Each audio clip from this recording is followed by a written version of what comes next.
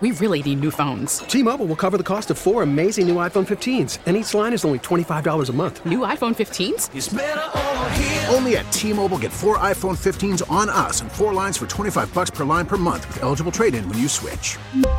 Minimum of 4 lines for $25 per line per month with autopay discount using debit or bank account. $5 more per line without autopay, plus taxes and fees. Phone fee at 24 monthly bill credits for well-qualified customers. Contact us before canceling account to continue bill credits or credit stop and balance on required finance agreement due. $35 per line connection charge applies. See T-Mobile.com. We get it. Attention spans just aren't what they used to be. Heads in social media and eyes on Netflix. But what do people do with their ears?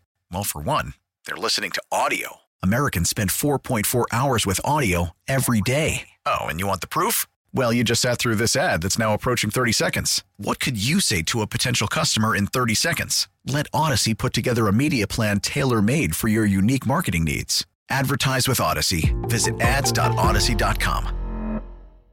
All right, let's get a national view now of college football. Joining us from The Athletic and also XM College, and always does a great job for us, Andy Staples. Andy, thank you for being with us. We appreciate it. My pleasure, Joe. Let's see. So many things to talk about. I guess we should start with the NIL. That's on the top of everybody's list right now. How much of an effect do you think it's going to have on college football? I don't know exactly what it's going to do yet.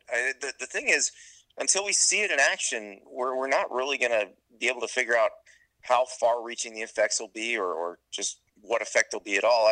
I don't think it's going to keep the top recruits from going to the same 3 or 4 schools that they've been going to. I think that the fact that they're picking those schools based on how well they put players in the NFL and what draft position they're in, there's very little that can be made from NIL that is going to match being a high first-round draft pick. The signing bonus you get for being a high first-round draft pick or the guaranteed money you get, we're talking 8 figures. So there's nothing in an NIL deal that's going to come anywhere close to that. So probably the Alabamas, the Ohio States, the Clemsons, the Georgias, they're still going to get those same players. And what will be interesting to see is what happens to players on other teams. Like, does the best player at Arkansas make a bunch of money? Because that's a passionate fan base. They love their team. That, there's a lot of businesses that support the Razorbacks and would probably like the best player on the Razorbacks to advertise for them. We don't know. We don't know how that's going to work. I'll be curious to see if that does, take off. And there are some guys that are doing very well for themselves. Will recruits in the future look at that and go, you know what? If I go there and I'm the best, and I'm instead of being, the 30th best at one of these factories, maybe it's better off for me because I can still go to the NFL from there. The NFL is still scouting every Power 5 school, so it's not like they won't see you. So that's the part I'm curious about is that going to change how recruiting works? Is that going to change who goes where down the road? Because, right now, the top players do tend to cluster at the same 5 or 6 schools. But if you shave off 1 or 2 of those a year and, somebody grabs one here and somebody grabs one there, then it could potentially shift the balance of power in college football, which, right now it's pretty lopsided. I don't think anybody would mind from a watchability standpoint if it did shift a little bit. So maybe that happens, but I honestly don't know until we've seen this in action for a little while. I would imagine that our discussions in Miami about the Hurricanes trying to get back to glory are the same as they are in Austin, Texas, the same as they are in Los Angeles, the same as they are in Seattle, Washington. And I think to your point, those areas all have great players, all have great high school players, and even the best of the best from those areas are picking the schools you just mentioned. Correct. And Seattle is a great example, but Seattle doesn't produce nearly the number of players that Miami does. But they just had a bunch of really good players in the class of 2021, and a couple of them went to Ohio State. That would have been unheard of 20 years ago. Those kids would have gone to Washington. They might have considered Oregon or USC, but they probably would have stayed on the West Coast. But yeah, now if Ohio State or Alabama comes in to wherever you are, you're listening. As we approach football season, the elephant in the room might be, considering what we just had at the College World Series with North Carolina State, is vaccinations, right? And here's what you hear. Okay, a coach will say, as Elliott Avent did, I'm not going to impose my will on my players. It's their choice. It's an individual choice, which runs contradictory to everything we talk about in sports, because everything in sports is about team. So where does getting teams vaccinated fit into this to the discussion if we say there's no I in team? Well, I think you just got to do it like the NFL has. Here are the things you can do if you're vaccinated. Here are the things that you can't do if you're not vaccinated. And if you look at the NFL list, the things you can do if you're vaccinated is very long. And the things you can't do if you're not vaccinated is equally long. So it's just a matter of deciding how much easier you want your life to be. And here's the other thing. I'm not sure how much testing they need to be doing as if the vaccine is there and readily available. They don't seem to care about letting a bunch of fans into the stands and standing really close together. So if you're not going to test them, why do you care if you test the players? Just let them play. If somebody has something because they chose not to get vaccinated, well, it's kind of on them. Yep. I would agree. Andy Staples is with us from The Athletic. The other big news during the summer has been 12-team playoff. Your thoughts on the expansion? And as I mentioned to one of our previous guests, is 12 the right number that we're talking about, or is the number 17 in terms of 17 is important because somebody's playing 17 games? Well, it's interesting because I would have said no way to 12 about a year ago. But the more I think about it, the more I like the way they came up with the solutions that got them to 12. And look, their 8 wasn't going to happen because the Pac-12, the Big 12, the Big 10 want conference champions to automatically qualify for the playoff. The SEC will not do anything that decreases the number of at-large bids that are available. And remember, there are 4 at-large bids currently available because there are no automatic qualifying bids. So if you go to 8 and you say, well, you're going to have 6 automatic bids, well, that means there's only 2 at-larges, and the SEC is not going to go for that. So you have to go bigger than that. And this is the solution they came up with so now there's 6 at-larges, there's 6 auto bids, but I did appreciate the way they did it where they said the 6 highest ranked conference champs. They didn't delineate between Power 5 and Group of 5. They said 6 highest ranked. Right. And I think if you're the Group of 5, that makes you very happy because it means you've got an even better chance of getting in. And also probably I don't think there would be any legal issues with that down the road, but you don't have to worry about that now. The Group of 5 saying, well, you're discriminating against us. No, you're not. Just be in the top 6 conference champs and you're in. The other thing they did, which I thought was interesting and kind of served dual purposes, the decision to make the top 4 seeds only available to conference champions, I thought was really interesting because, again, the Pac-12, the Big 10, the Big 12, they've been saying all along, listen, conference championships should matter and that those conference champs should be given preference. But you and I both know that all conferences aren't created equal. There are going to be years where the second best team in the SEC or the second best team in the Big 10 or the second best team in the ACC might be better than another Power 5 conference champ. And so this way you get those guys having some preferential treatment. They get a bye. But also, let's say you're the SEC. In most years, both of the teams that are playing in your conference championship game are going to make that 12-team playoff. But now, the only way to get a bye is to win it. So you don't have anybody saying, well, we can just chill in the SEC championship game because it doesn't really matter what happens. We're going to get seeded high anyway. No. You're going to want that bye. So you're going to play your butt off in the SEC championship game. So I think the way they created the motivations for different teams, I think make it pretty interesting and will make the end of the season more interesting for more teams. Now, the number of games, they need to figure out a way to take care of the players on that. And look, with NIL rules coming in, after the Supreme Court decision, the NCAA rules are going to change. You can figure out a way to take care of the players and give them a little more if they're going to have to play more. And I do think that's the fair thing to do. You're going to make a bunch more money as the schools because this TV contract right now is worth $470 million a year. When it goes to 12, we're talking probably 3 times that. More than twice that, and probably 3 times that. Take care of the players, because you're asking them to do more so you can make more. Listen, I'm on the island by myself. I was good when we had a New Year's Day free-for-all. I'm not. Why would you want all the good games to be on at the same time so you can't watch them? You have to choose one and watch it, and then the other ones are over. No. We had the Rose Bowl at 5, the Orange Bowl at 8, the Cotton and Sugar Bowl. Yeah, the Sugar Bowl was probably at noon. Yeah. Why would you just only have one good day?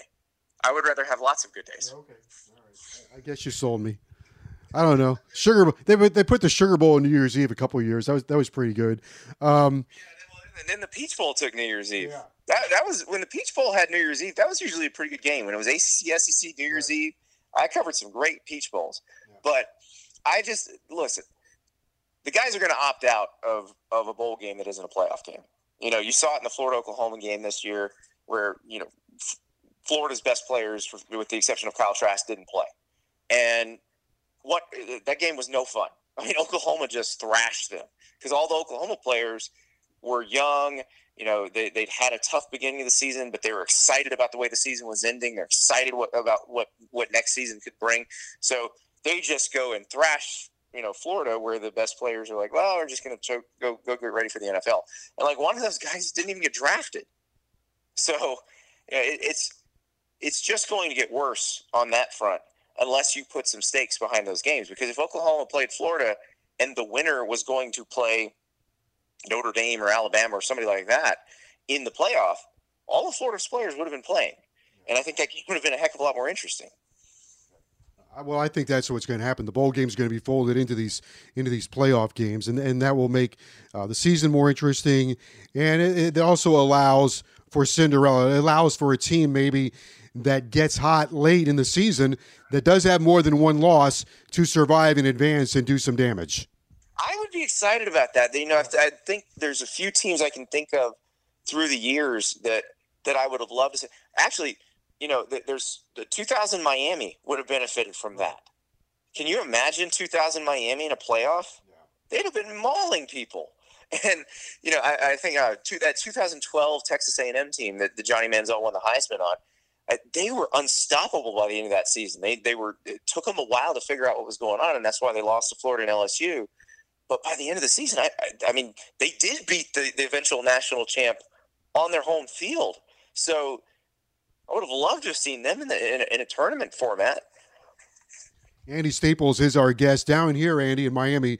We're very excited about Miami and Alabama on Labor Day weekend. I think we're excited about it. A couple weeks later, right now, a couple weeks later, Alabama plays Florida. So we'll find out a lot about Alabama. But who's Alabama more worried about, Miami or Florida? I don't think they're worried about either of them. Yeah. That's sort of what makes Alabama great. They don't care. They don't care who they're playing. The only teams that they even really concern themselves with are Clemson and Ohio State and Georgia. Sometimes LSU. But if you don't recruit like they do, they don't worry about you. They're playing to their own standard, and you're going to have to play perfectly to stay in the game with them. And that's kind of how they go. Now, they're going to be different this year because that's the best offense Alabama's ever had last year. 2 first-round receivers, a first-round quarterback, first-round tailback, first-round offensive tackle, a center who would have been first-rounder if he hadn't gotten an ACL tear in the SEC championship game. I mean, they were loaded, and they're obviously still very talented. But when Miami sees them, that's going to be Bryce Young's first game as the starting quarterback. They're going to be breaking in some new linemen. They're going to be breaking in receivers that are playing bigger roles than they've played before. So that's the time to try to get them. Now, here's the issue with Alabama is that defense should be even better this year. They were pretty good last year, but they're going to be a lot better this year. Will Anderson was a freshman last year. He's the first time they've had a really scary pass rusher in a while. And then the one spot where they might have been a little bit weak was up the middle at linebacker. And then they grab Henry To'oTo'o as a transfer from Tennessee and plug him right in. And he's super talented. So that's one of Miami is going to have to play a great game to score on these guys.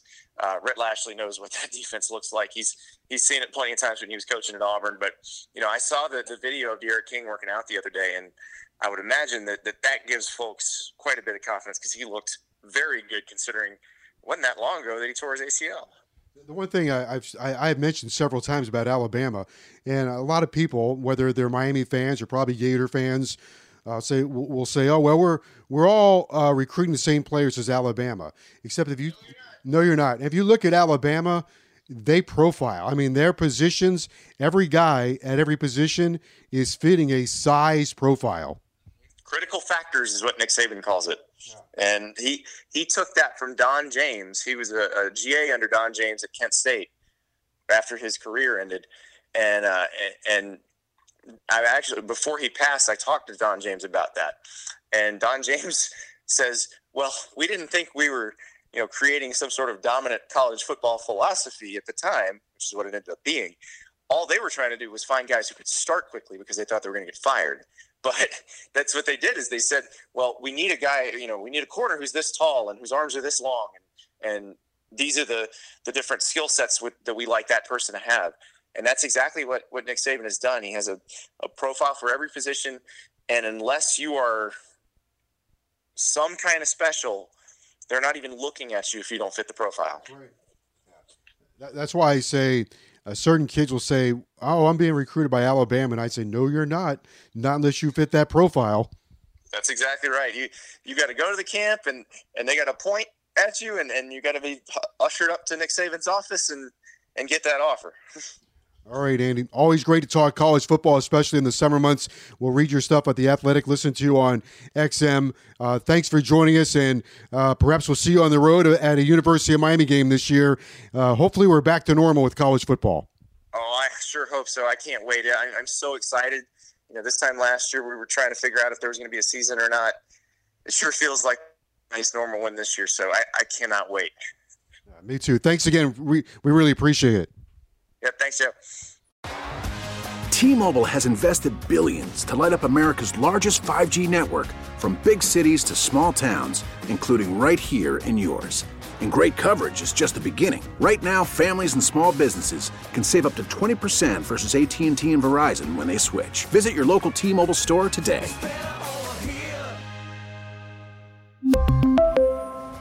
Plan savings with 3 lines of T-Mobile Essentials versus comparable available plans. Plan features and taxes and fees may vary. We get it. Attention spans just aren't what they used to be. Heads in social media and eyes on Netflix. But what do people do with their ears? Well, for one, they're listening to audio. Americans spend 4.4 hours with audio every day. Oh, and you want the proof? Well, you just sat through this ad that's now approaching 30 seconds. What could you say to a potential customer in 30 seconds? Let Odyssey put together a media plan tailor-made for your unique marketing needs. Advertise with Odyssey. Visit ads.odyssey.com.